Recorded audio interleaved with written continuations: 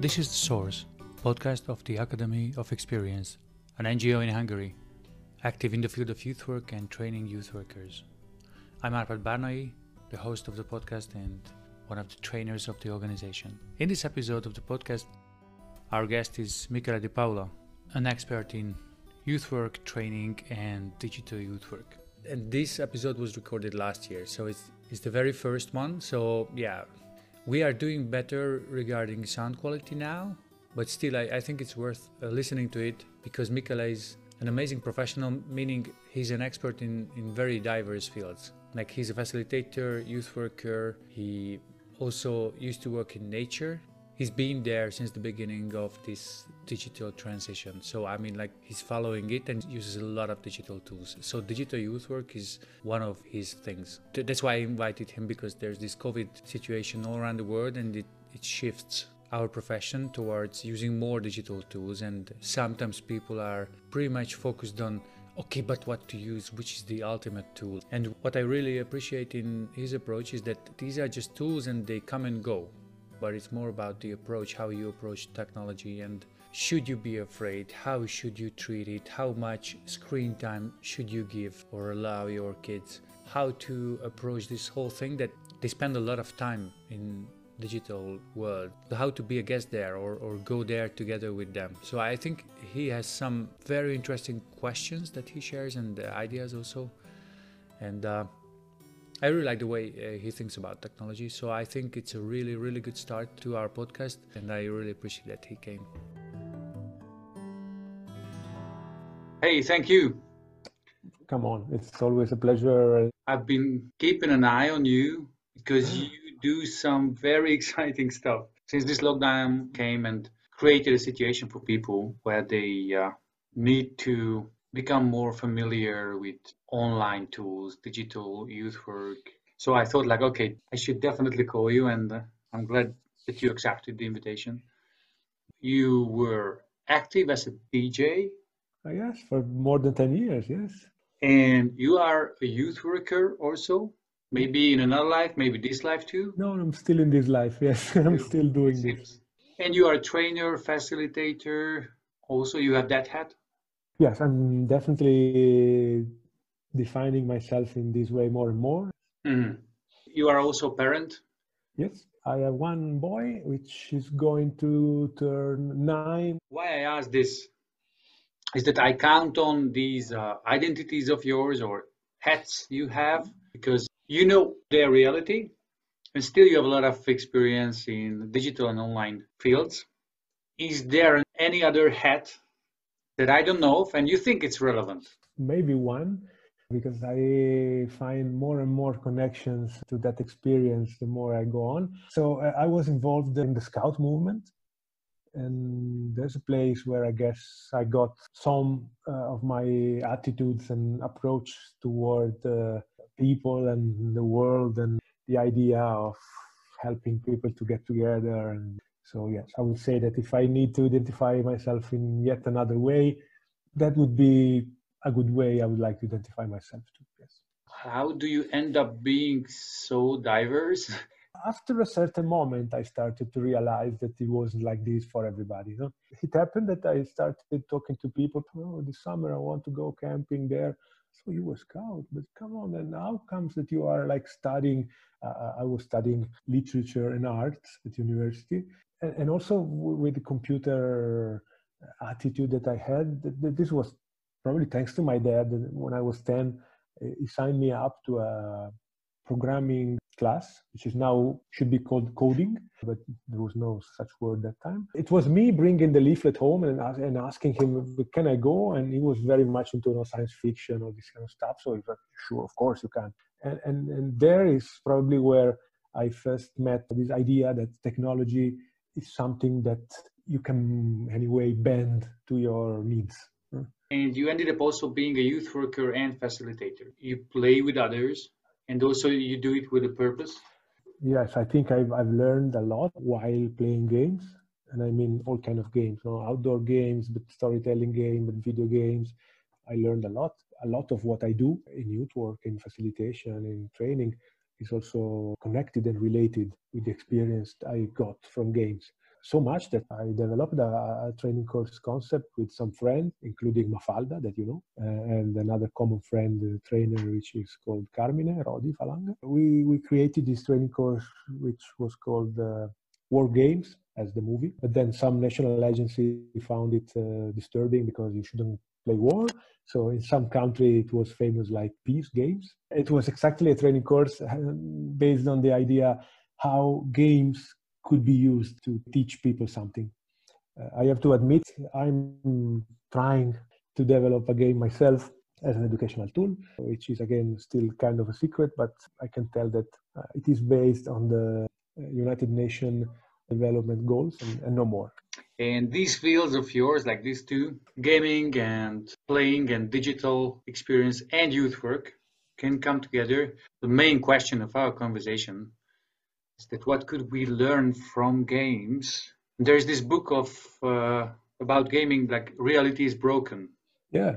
Well, It really struck me. Like, okay, people spend time and money willingly, voluntarily, and they deliver a lot of work and they solve very complicated tasks and they learn a lot while they play games. And if you ask somehow similar tasks from them in school, it's a kind of broken, it's not working that well regarding engagement. yeah, So, if you read the what I book, you know the answer. No? The point is exactly what you said. It's voluntary engagement. And school is not about voluntary engagement. Instead, play, it is all about voluntary engagement. You know? You cannot anyway force someone to play. They can pretend they are playing, but it's not that you can really force anybody to play. But you really can force anybody to be at school. It does not mean that they will learn. In fact, they are not, but they are there and they pretend very well. I mean, it's easier, way easier to pretend to stay in a school than to pretend to be in a game. I mean, you cannot pretend to be in a game. If you play football and you stay like this, yes. it's not only that your team will lose, that your mates will come and kick you in the ass because you made them lose. No? Yeah, and also you ruin the game. I mean, like you're Exactly. almost No? out of the game. So Yeah, and that's a also very you shared a post recently like about a video game. Like playing war games is way different than being at war because playing war game is voluntarily played, and exactly. you can quit the game. You cannot quit war. Yeah, that's a very relevant topic in video games. You know, there are a lot of video games dealing with war because there's a lot of games dealing with war because every kid in a certain moment of his life or her life play somehow something dealing with a fight. Be it with Lego and Darth Vader against Luke Skywalker beating each other, be it with your finger playing cowboys and Indians, whatever, but it's in there. We can question a lot ourselves whether it is right or not, but it's in there. It's in the human nature somehow. One of the people will say that humans should put any effort in keeping this very much under control, but you cannot deny that it's in our nature. No? It doesn't mean that it's justified, of course, but it's there. So from one side, I think that playing, an interesting, as in English they use exactly the same word, playing. Uh, Playing a fight it's a good way to put down some pressure out of it, meaning that you can stage a fight. You put a fight on a theater, play, and you use a game to do it, play. It's funny as in English it's the same word, the same verb they use to say play as play a game and play as stage something Mm-hmm. on a theater. And this is the part of myself coming from literary classical studies, learned many years ago that when Greek people invented theater in the way it's meant in the Western world, that was exactly the reason why they did it, you know, to put on stage their fears, their darker parts, their unsolved problems, and to recognize and acknowledge all of them in front of the community. Mm-hmm. Theater is the place where I can talk about my mother killing a son, or I can talk about the God killing someone just because, and it's unfair, but it is what it is. That's the safe space where we can put things that we don't like about ourselves, but they still are there. Mm-hmm. And it's a play. So games are pretty much the same. Mm-hmm. And video games as well, I would say. It's not that since I play some shooting game, then I would go out and shoot people. Even though someone say this, it has been researched a lot of times, but still there's no scientific evidence that proves that if you are playing shooter games, then in some way you are more inclined to go outside and kill people. Yeah. I read this McGonagall book, and what struck me is that this huge difference, like almost irrelevant if it's about cooperation. So it could be a war game or shooter game, but if I really find connection with people within the game, it's like playing any other game. When I try to hit someone with a ball or play football or whichever, and there's a huge difference regarding alienation or being alone. If I don't have this connection and there's no evidence to Mhm. shooter games But directly coding. also if you play alone and you play some kind of shooter game alone, it's anyway, it does not mean that you have like homicidal tendencies or you No, go and kill people. No, that's really not proved. Because people instead go on and on claiming this every time some guy picks up a Uzi gun and kill people in the States, they blame video game. I would say maybe probably the first thing to blame is that you can buy an Uzi machine in your supermarket, maybe. But this is never questioned, and it's fault of the games anyway. I think it's kind of complex issue that we try to simplify when we assume this. It sounds like if I go to the theater and play a murderer as a role, I would be a murderer then later on. You see, no, because that space has been sacred and identified as the place where this thing could happen for centuries.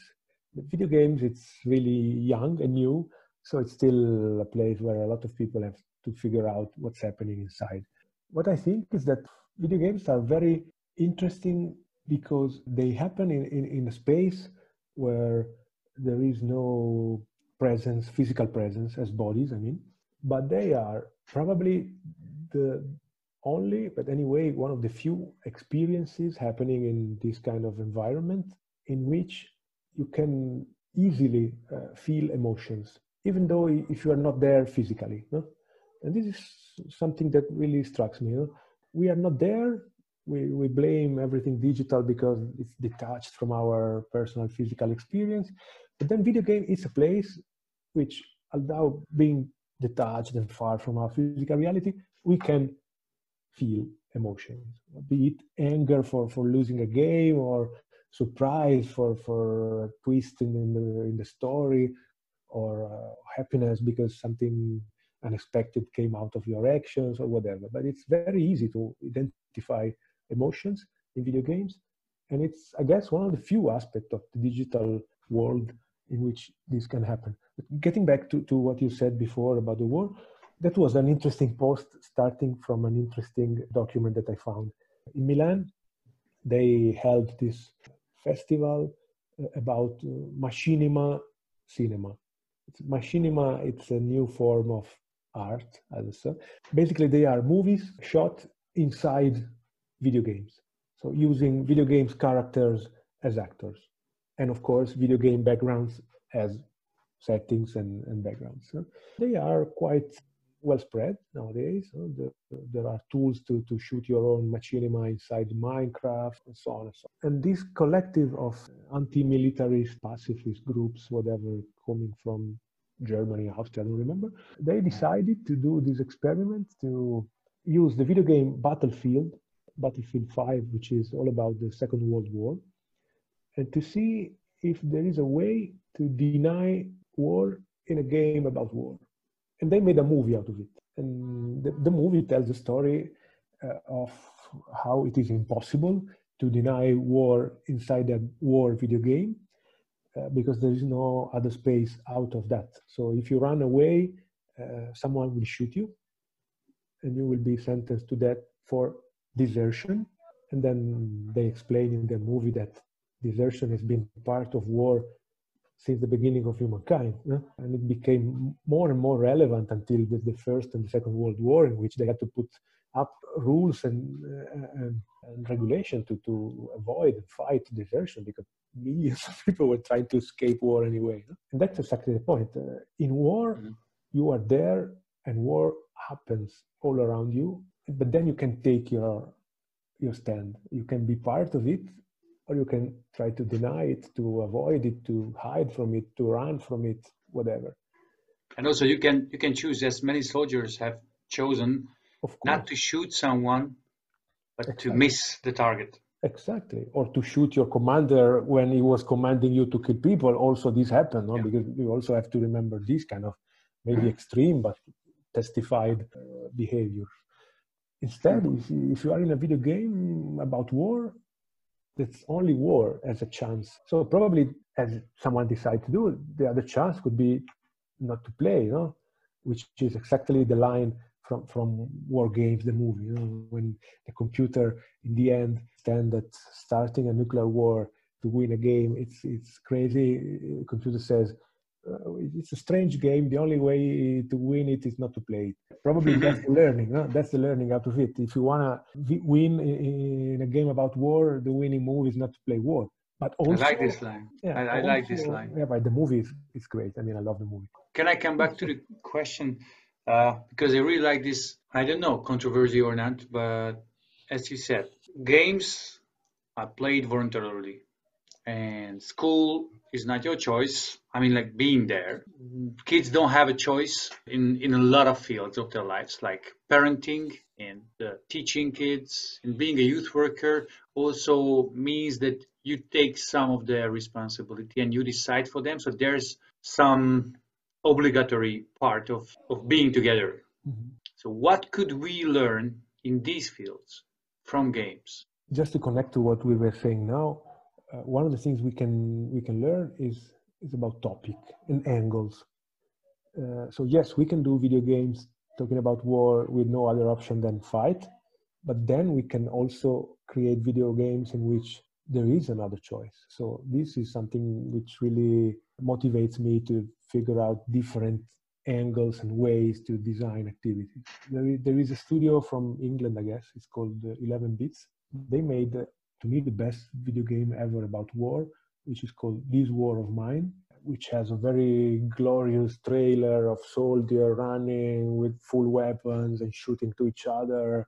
And then all of a sudden, the camera goes behind the wall, and behind the wall, there is a family hiding like this inside the shooting. And you get to know that in the game, you're not playing the soldiers, you're playing the family. Wow. And then what? And it's based, it's not officially said, but it's based during the Sarajevo siege. You have to survive for a few days and nights in the Sarajevo siege. It's a different narrative.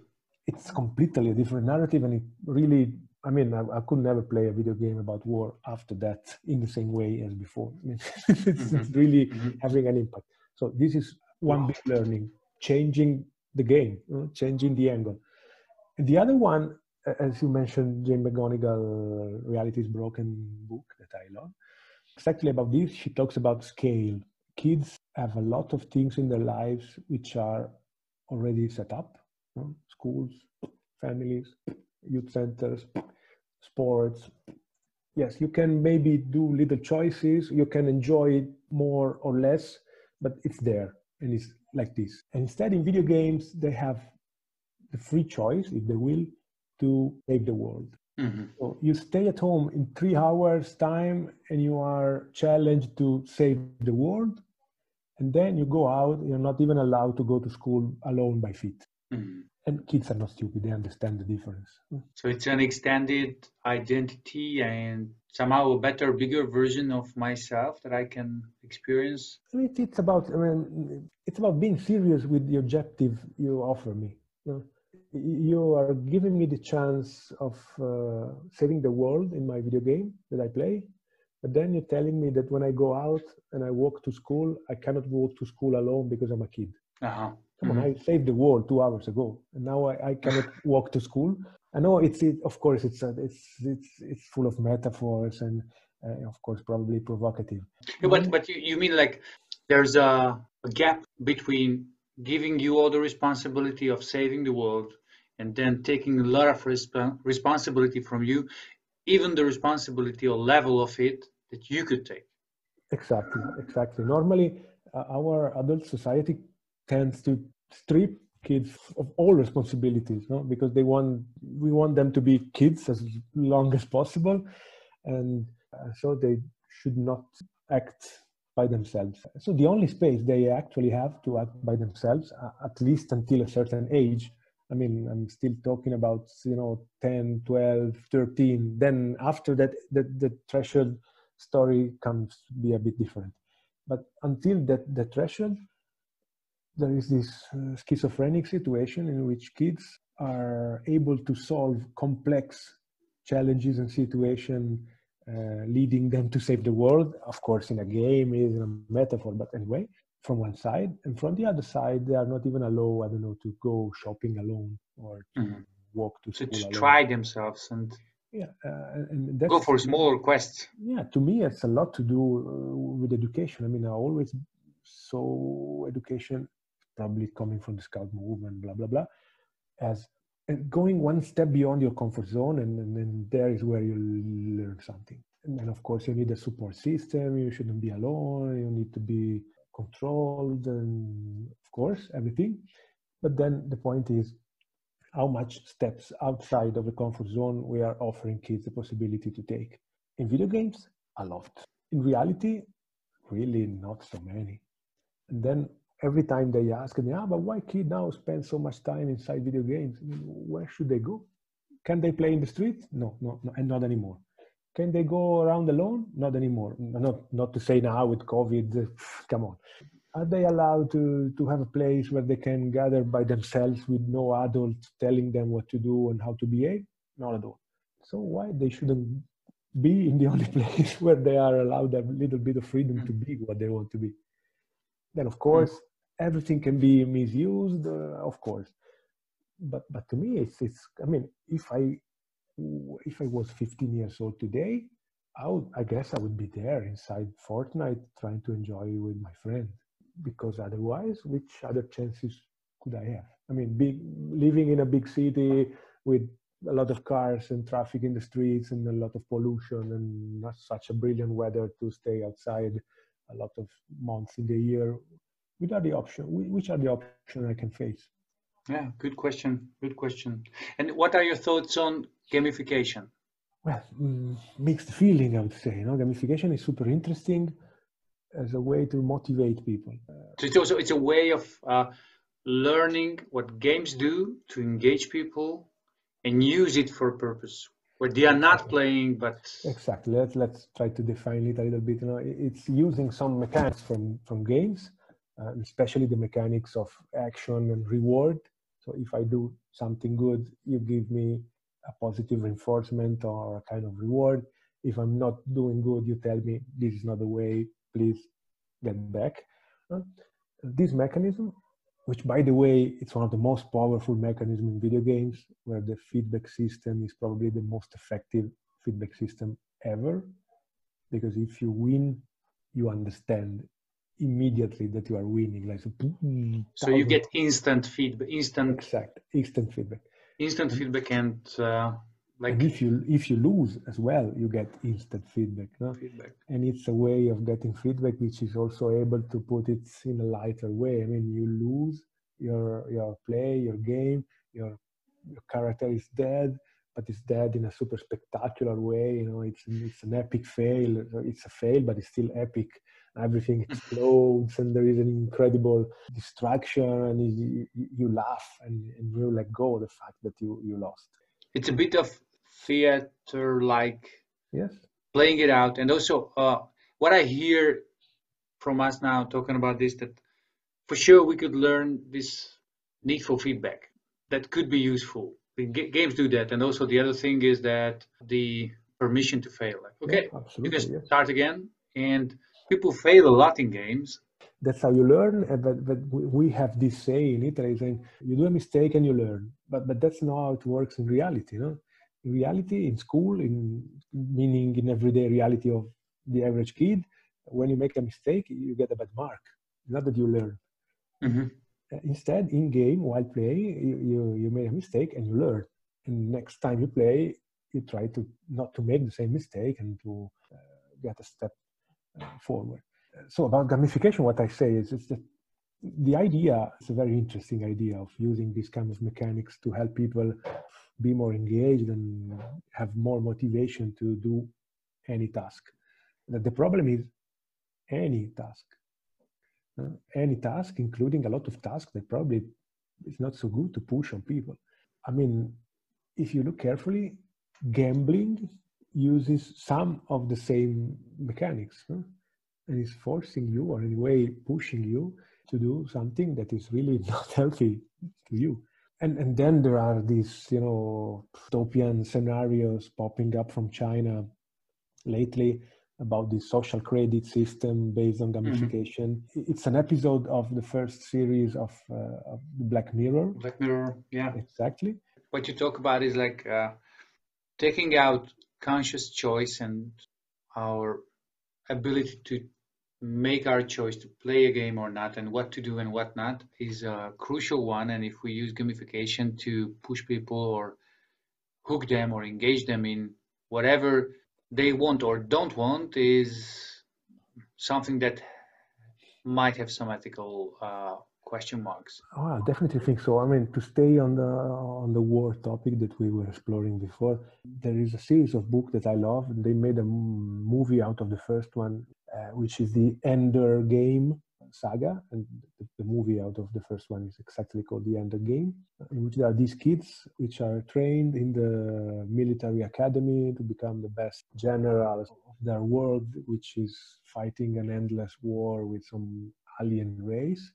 And they're trained exactly using these super real life looking video games in which they have to fight battles with starships and bombing planets. And then, spoiler alert, in the end, what you learn together with the main character is that they weren't video games at all. They were real, actual battles with people dying, and they were trained to fight the battle, misguiding them as they were playing, because in this way, all the moral side were exactly put aside, because we are just playing a game. So yes, I will sacrifice 3 or 4 of my starships and all the people inside, but in this way I will win the battle. So let's go for it. And then real people died in that battle because of that choice, but you didn't even consider the choice because come on, it's just a game. So this part of gamification, come on, it's just a game, it's a bit problematic to me. The idea that games and game mechanic can be put at work to help people be more engaged or more faithful to some achievement or whatever, per se, it's very interesting and very powerful. But then again, it's up to us, I mean, to the people that shape the game, to decide which is the angle and what you want to include or not include in the game, because that makes a whole difference. It also sounds like that it's not only the game designers or gamification experts' responsibility, but our own responsibility as society to increase the level of consciousness of our choices also. So also, specifically talking about video game, society has not such a long story with video games. So video games as we mean them popped up in the 70s. So it's been around for 50 years. It's quite a new thing. It's really a new thing. For a lot of people, it's still something very, very new. Also because they evolved a lot. And of course, video games of today have really not so much in common with the ones of 50 years ago. Maybe some, but not so many. So there is really the need to explore more, and also the kind of normal reaction of demonizing and running away from something that you don't know and you don't want or don't feel confident to explore. You shared about this dystopian scenario. You are somehow growing up with technology, these huge changes. You've been learning since the age of 10, 11, you said. Yeah. And you seem to be a fan of digital improvement. You seem to be, I mean, like someone who sees the merits or the advantage of digital stuff. And you seem to be someone also who is aware of hard questions and the difficulties it might bring. And there is this huge change that is increasingly faster and faster. and you might hear conversations like Elon Musk talking to Joe Rogan, sharing that there might be a direct computer interface plugged into your brain. You will plug in a computer to level up your computing competence. So, okay, what are your thoughts on this? Like this increasing speed of change and directions of change in digital world. Well, of course, I have no No glass globe. ball to Okay. to see the future, so I really don't know. What I can tell you about this is that there was a moment when the internet became popular, so early 90s, which I was grown up enough to understand things as they were, and I was in university at the time, and I had the luck to see the first spreading of connectivity and the internet as it was back then. So news groups, discussion groups, and first very basic websites. And that time we really had the feeling that this new stuff would change the world for good, and meaning for good as in a good way, in a better way. Because this would be finally the place where we could acknowledge each other as part of the same human families, with no more boundaries, no more borders, countries, blah, blah, blah, blah, blah. Probably also because, 2 years ago, 3 years ago, 5 years ago, we saw the Berlin Wall come down, and there was probably an atmosphere pushing us in that direction. We could really acknowledge that something was pushing us in a good direction. Now, if I have to say what I think about the internet, I look at social media and say, come on, come on, guy, get it right. No, this is not the way, really, not the way. I try to be optimistic in a way, and I try to take it personal, even though I'm taking it a lot of personal, because I feel like they ruined my game. But anyway, what I think is that all this hatred, all this need of throwing your shit in face of the others and such, it was there already. It has always been there. Simply now it has an easier and faster way to spread around to the biggest audience possible in human history. So I don't know. I mean, I feel now a bit less optimistic than a few years ago about the idea that the technology could save our life. I think that the only thing that could save our life is ourselves. So it's a choice, be it conscious or unconscious. This is something that I don't know.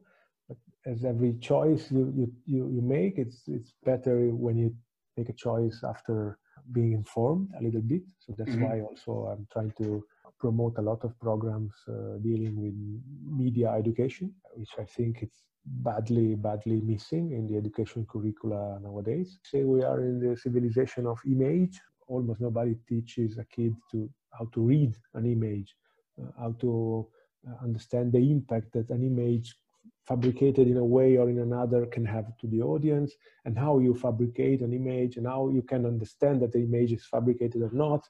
These should be primary school subjects. And recognizing fake news is another huge topic. Also about this, we're trying to push any kind of program about fake news to schools in primary, kids and such. But why not on elderly people then, or people in their 50s or 60s, which are the biggest sector of victims in society of fake news? I mean, I guess there is where the need is most concentrated.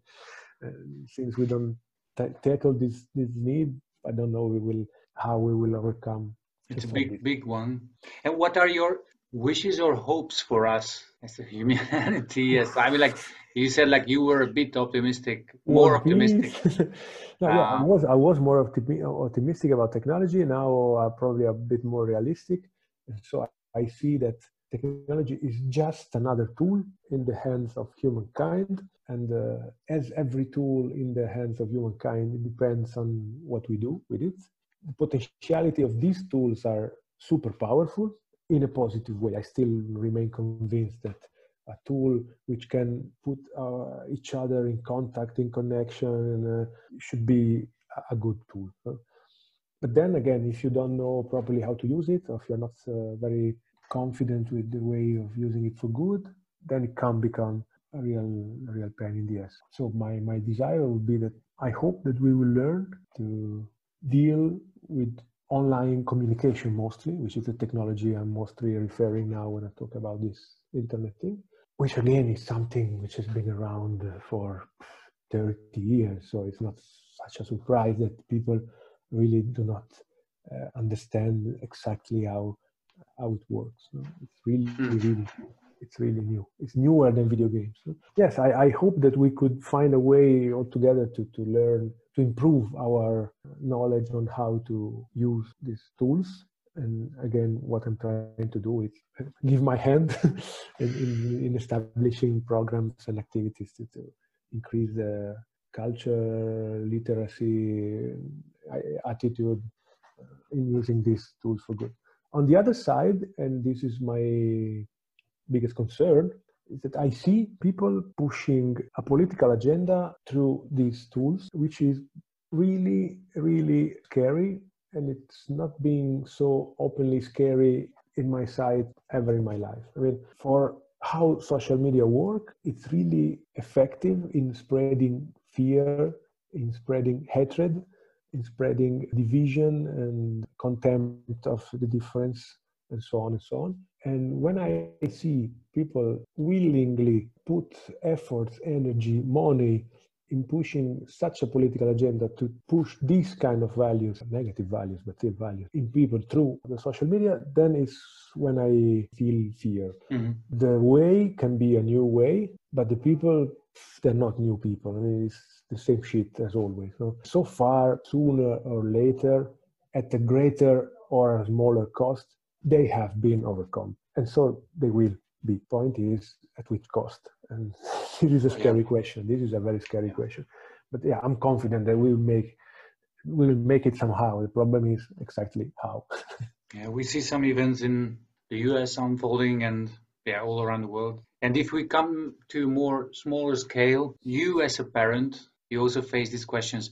Also, you face the question of how much screen time is good for the kids. Also, how much time do you spend with your family when you're off screen and you share your attention and time together? So how do you deal with these new questions and challenges of digitalization? There is a scholar that I really rate and consider, which is called Sonia Livingston. She's working from the London School of Economics currently, I think. And she's studying these kind of things. She's been studying this for quite a while. She was the lead scholar in a European-wide research called EU Kids Online, which then evolved into EU Kids Go Mobile or something like that. Exactly trying to understand all the effects of technology, screens and such on kids and education. One of the most interesting things of the research that she continually pointing out on Twitter also, where she's very active, is that it's not so much about the time, it's more about the weight. So what's happening in that time? Because 1 hour of screen during which some kind of things happen, it's very different from the same hour of screen in which completely different things happen. So it's really not about time, it's about what's happening there. So I decided to trust this kind of attitude. So I decided that there is an average screen time that I allow my son to use, not because I think that it would be bad for his health, but because there are other things that need to be done, like homework, like seeing friends, like walking the dog or whatever. So everything should have a proper time, and it's also something you should learn as a general learning for life, to organize its time. But then again, regarding screen time, to me and to us, towards our son, is mostly about what's happening in the time. So be it half an hour, be 1 hour, not much more, I mean, not that more, but half an hour, 1 hour of doing what? So for instance, in the last year and a half, I've been engaging in using Minecraft with Martino. Minecraft is a place where I designed some training courses for kids as well inside the game. I mean. So it's crazy. It's super nice. Huh? So this kind of experience has been, of course, an extraordinary starting point to play with him. So we are sitting on the table, one in front of the other, and me, I'm on my computer. He's on his computer, and he connects to my computer, and he enters my Minecraft world, and we play together in the same Minecraft world as fellow characters, building stuff together, fighting enemies together. In the first times, I really had to fight hard to convince him to do stuff with me. He wanted to go alone to do his own stuff alone. But then now he decided that, yeah, this old man can be trusted because he makes me do interesting things. And then we started to use extension that the community of Minecraft users developed for free to expand the game, which is another aspect that I will stay here and talk about for 2 years. Because Minecraft is the most sold video games in the world in history, and it's been around for 11 years and still top selling, which is incredible. But this means that it has a huge community of fans, and a big part of this community of fans during the years grew up and became coders, programmers, developers. And they created extensions for the game, which you can install for free and make the game include Pokemon, make the game include Star Wars, make the game include Marvel superheroes, whatever. It's exactly what we are doing together, installing this kind of modification mods, as they call it, to play together using Star Wars worlds and characters and weapons, or Pokemon fights. And there's another one, it's called Galacticraft. This is modification in which you expand the game with the possibility of doing space trips to visit other planets. You can go to Venus, to Mars, to the moon. And so we spend some time in exploring the planets, establishing our base. We have a base on the moon, and we have a base on Venus. This is Well, what exploration and adventures are there. Yeah, of Thanks course. to the cooperation and collaboration of players. And what I hear from you is that this is a very good kind of screen time when you use it for bonding. And also during the lockdown, what struck me as a train like poof in the face, that Martino had an assignment from school, write down about your family during these lockdown times. And here the lockdown has been quite tough because my area is the worst area in Italy. So we are under lockdown from the end of February, and we are closing the lockdown really these days. Mm-hmm. So You live in Bergamo? You live in Bergamo? Close to Bergamo. halfway from Milan to Bergamo. So yeah, quite close. It's half an hour by car. So he got this assignment, write about your family, and he wrote this saying, so now we're spending a lot of time together more than ever before. And so I discovered that my dad is a funny guy. I can enjoy play with him. From one side, I was super happy, of course. From the other side, I said, come on. So my son had to wait 8 years and a world epidemics to understand that he can enjoy staying with me. And this struck me really hard. So I decided that I should go for more time and more kind of quality time with him. So we try to have every week some time together. He plays his own games and whatever, but try to have every week some time together to play or do something together. And before he came to me and said, Dad, what are we doing together this week?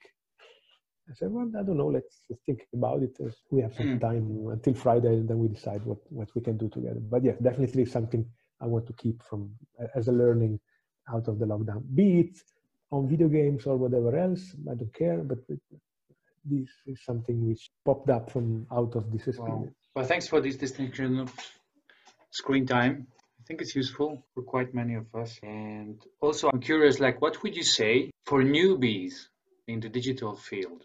Because you write a blog and you have 4 blog posts about digital youth work.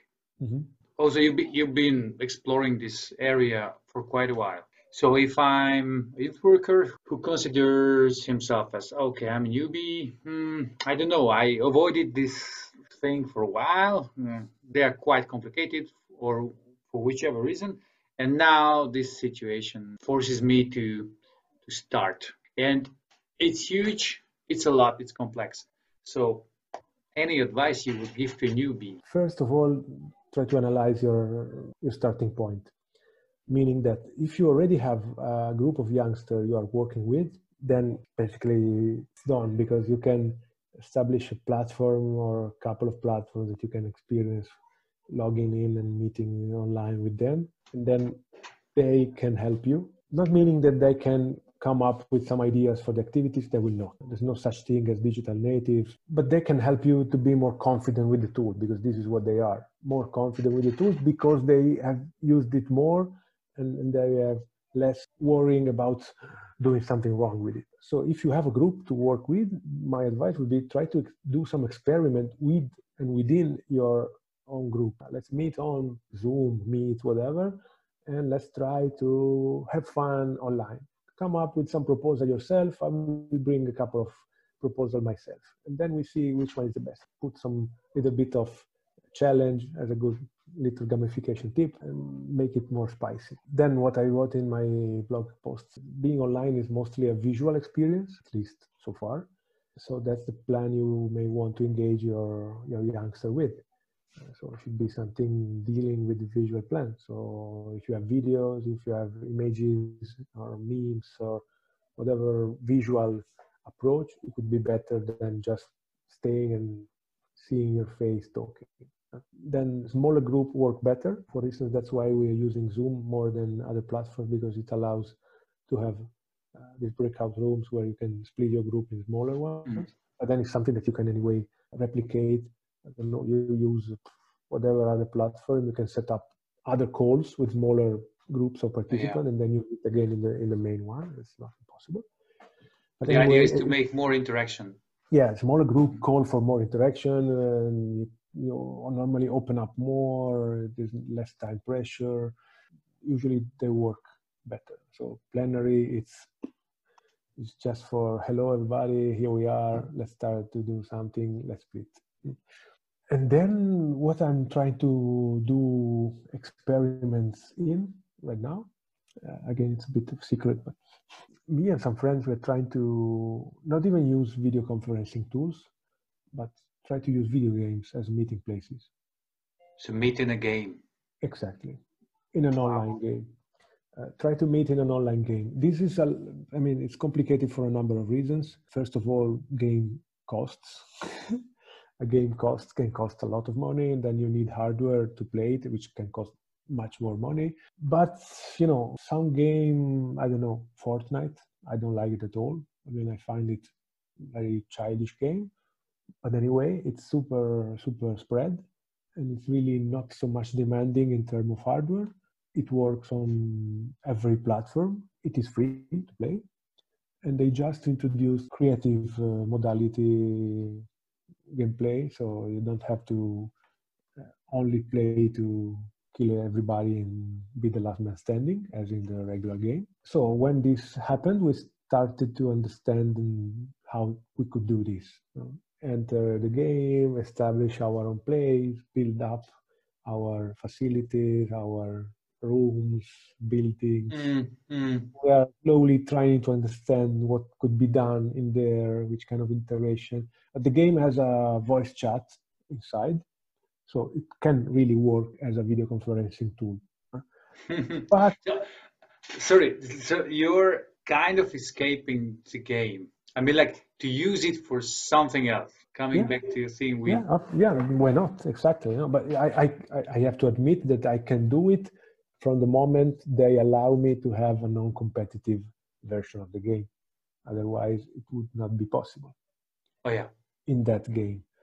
But for instance, another experiment that we did, but then we decided to quit because it could be too costly, is to do exactly the same in Red Dead Redemption, which is a video game based in the Far West, where you can ride on your horse for a day in a field or in a forest without meeting anybody. So why don't we meet somewhere and we stay in the forest for one day to do our activities? So you do outdoor activities in Red Dead Redemption? We were thinking about it, but then decided to let it go for now, because come on, 60 euros of game plus a console or a gaming PC plus a reliable connection becomes a bit too much excluding for quite some people. Silly game like Fortnite, it's free, it's not very much demanding in terms of hardware. It can be a easier first step. But the idea is still there.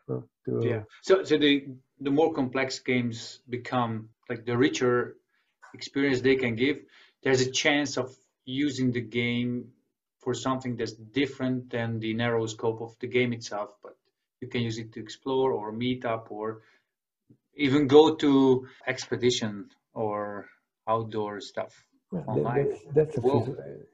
it became already a few years ago a philosophical question in video game itself. There is a game called the Stanley Parable. It's a very strange simulation game. You wake up in your office and nobody's there. So you wander around your office, other offices, and you find some sign in the meeting room. We are all in the main meeting room. So you want to understand what's happening. You move around and you try to explore. And there is this off-screen voice telling everything you do. In terms of game design, it's great because they planned every possible action. And you reach a certain moment in which there are two doors. One is red and one is blue. And the player decided to go for the red, and then you enter the red door and you go on and you find nobody, and then you come back the third time you're right there and you hear the voice saying the gamer decided to go for the red door. At a certain moment you say, come on, fuck it, I will go for the blue one, and you open the blue one, and then is when the game completely changes because you hear the voice saying, what are you doing? I told you the gamer went in the red room. And say, what the fuck? Is this a possibility I have or not? And then you understand that the game is, in fact, is about trying to understand which possible choice you really have in the game. And so you start playing against the voice, doing exactly the opposite the off-screen voice will tell you to do. And you end up dying all the time, but you never die because the game never ends, and you start back. And it's a crazy game. It's really a crazy game. Wow. It's a philosophical parable, no, of exactly this kind of topic. Which possibilities are in video games? Who decides which possibilities are in video games? There is another small game for mobile game. It's called There Is No Game. You download the app. It's a free app. You open the app and it starts saying, what are you doing here? There is no game. And there's something on the screen. There is a scribbling of there is no game. You try to push the letters and such. And at a certain moment, some letter fall down and the voice starts to blame you. What did you do? You broke my sign. Now you have to fix it. And then again, you understand that there is no game, but something is there anyway. You know?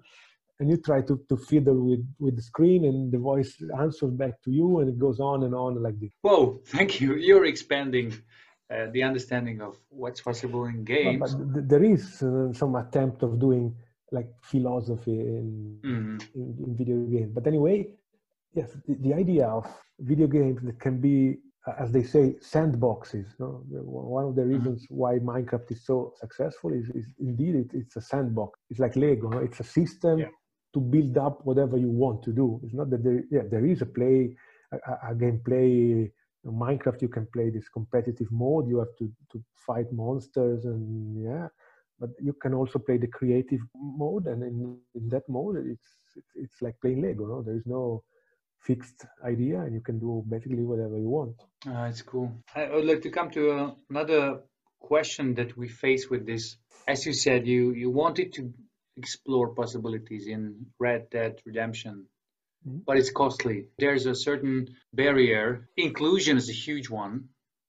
We also tried to do online youth work during the lockdown in Hungary, and we faced some obstacles.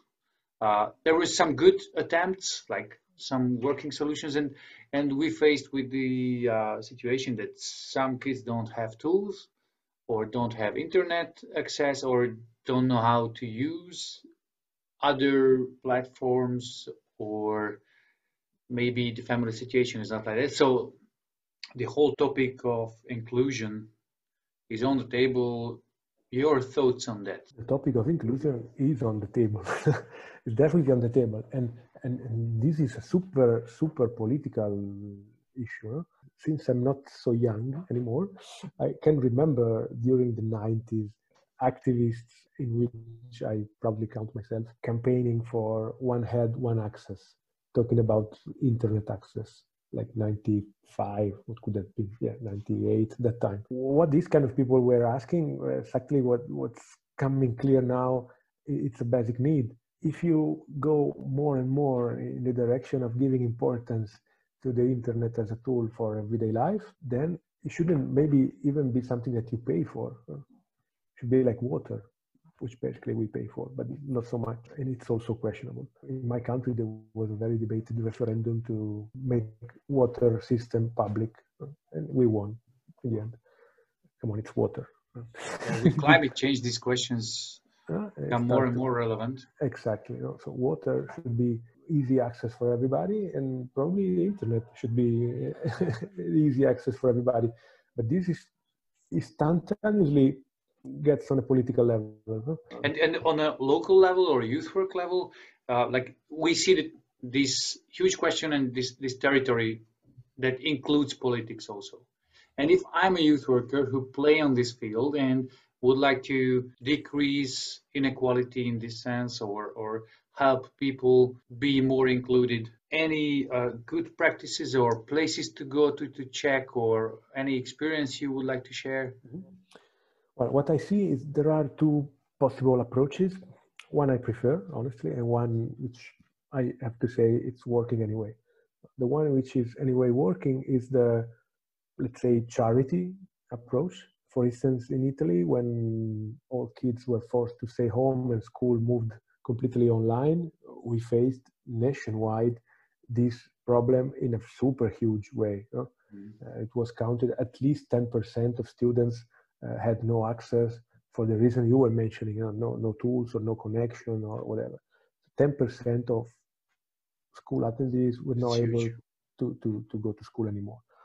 So what happened, phone companies started to increase the quantity of gigabytes they were giving in their offers, or even to give extra special free offers for students. The government put some money to provide tablets for kids which did not have devices at home, and so on. So charities. I will give you a fish. You are hungry, I give you a fish. Mm-hmm. Then there is the other approach, is I teach you how to fish, which is probably more complicated and it takes more time, but to me, in the long term, is more effective. And again, it opens up a super wide field of discussion, which is we should owe technology, not be owned by technology. When I was a kid, my generation were super confident in taking a motorbike, tearing it down, changing, fixing, replacing parts, rebuilding and using it again. Nowadays, try to open up a computer if you are able to. Try to put your hands into, not to talk about the phone. Yeah, mobiles. Yeah, you're not even able to do that. Or yes, you are, but it's for few. Then there are places, not so well spread, but there are like Fab Labs, like Hackerspace or Makerspace, especially in big cities. If you are a youth worker, maybe you can get in touch with them and try to find a way to build up a small dependence in your small town. Maybe also invite some of them to give you some lecture from time to time. There is a big need of owning the technology we use. This means, for instance, that if I have an old phone which is not getting updates from the phone company or the brand that built the phone anymore, at least if it's an Android phone, it's quite easier. It's easier if it's an Android phone, but it's quite easy anyway to install updates by yourself and be able to use the last generation of apps. But then nobody tells you how to do it. You have to go on this super big forum with international hackers coming from all over the world, India, China, whatever, that provide you the software, the instructions. And yes, but then once I learn this, why not teach a group of kids how to do it by themselves? No? The whole idea of hacking is about owning the technology you use. And this is exactly how the European movement that I love very much started. It's called Coder Dojo. It started in Ireland more or less 10 years ago. There was an entrepreneur active in the technology field, which noticed that in a school, there was this bunch of kids always gathering around this other kid, which basically found a way to hack the iPod to increase the number of songs that you could add and change the controls to the internal software. And it was teaching them how to do it. Owning technology and learning how to hack things would be something where disadvantaged youth could use their resources also, because they are more experienced in using things on their own way, because most of their tools life is not ready-made. I mean, like, they need to adapt. They are good at adapting. But it's a good way to save some money, which is always good for everybody, not only for less privileged people, but in general. It also has better impact, seeing it on the environmental plane, because it's reuse, recycle technology, which has a big impact when it's trashed. So it's good for a number of reasons, but the best one to me is exactly what I said. I mean, we should learn to own at least a bit of the technology we use. So, well, there is no connection. Yes, building up a connection is not so easy. The moment I can use a connection and share a connection, which maybe my local authorities can provide, for instance, in the public library or I don't know where, then talking about devices, then becomes easier, actually easier to use not super new devices to anyway achieve at least some goals while doing activities online. Then of course it depends where you set the bar. It can be also that, Android phones have this possibility of doing a multiple call, voice call. I mean, you can talk together with 3 or more people. Just as a phone call. Nobody consider it because we all want to go for the bling bling video interactive things. But then you deal with what you have. So this is a possibility, If someone risks to be excluded and this is the only way you can get in touch, then come on, call. Use a voice call. And then you understand that voice calls can be embedded in a Zoom conversation because it's possible. And then, of course, the person will not be there with the face, but anyway will be there by the voice. And it's anyway included somehow in the conversation which is ongoing. And then. Wow, thanks for this. It's pointing us to a very, very good direction, at least promising one. And I would like to also mention that your activity or in this field, like what would you say to people who got interested in your work? Where can they find you and what can they find from you? So the starting point would be the blog, www.dipaola.me. And there is a section in Italian, which I use to blog about my poor country questions. And then there is an international section in English where I normally deal with more general topics, exactly as hints on how to do youth work online and such. So this is a good starting point. There is a Facebook page which is connected to the blog, so they can find the link on the blog to the Facebook page as well. If they really, really, really enjoy what they find there, they can think about subscribing, meaning that they can get all the updates. There is also a form of paid subscription, which never happened so far, but again, never say never. So if they really, really, really, really, really love what they find on the blog, they can subscribe a Patreon, so give me a few euros every month or make a donation or whatever.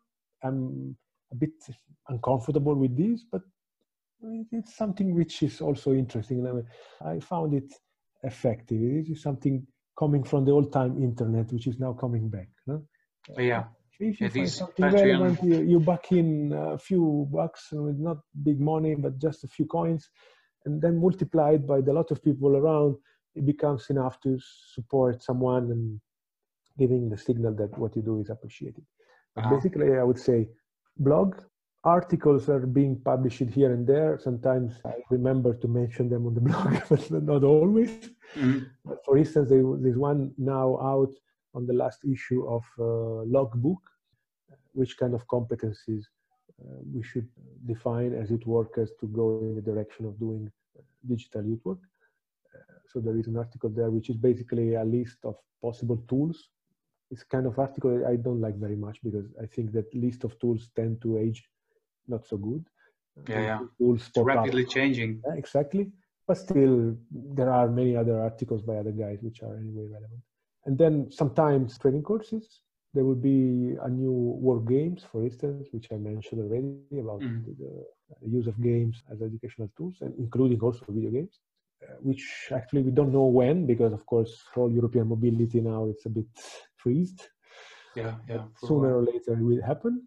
And so people can approach you with these digital topics, digital youth work, and also with training and facilitation kind of activities. Yes, and if the two things are connected, I'm even happier. I mean, Oh, yeah. I love to do training and facilitation when digital stuff is included. I enjoy doing it anyway, but when I can bridge together my two big passions, I'm super, super happy. Oh, great, great. And really, really thank you for this conversation. I mean, it was a pleasure. There was a lot of very interesting things that we discussed. I really appreciate it, and hope to see you next time. And stay safe. Take care. Hopefully. You too, and see you. I don't know where and when, but hopefully soon. Yes.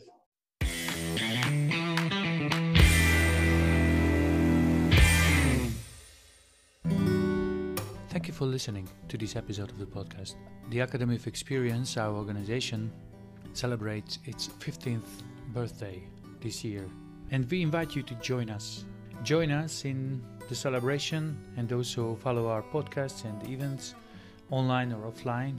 And if you can participate also, we are also grateful for any kind of feedback or support to our work. Regarding this, we really leave it open to you. In what channel would you wish to give us feedback, or what kind of support you would like to offer us? We would be grateful for that. Thank you for being with us and hope to see you back soon.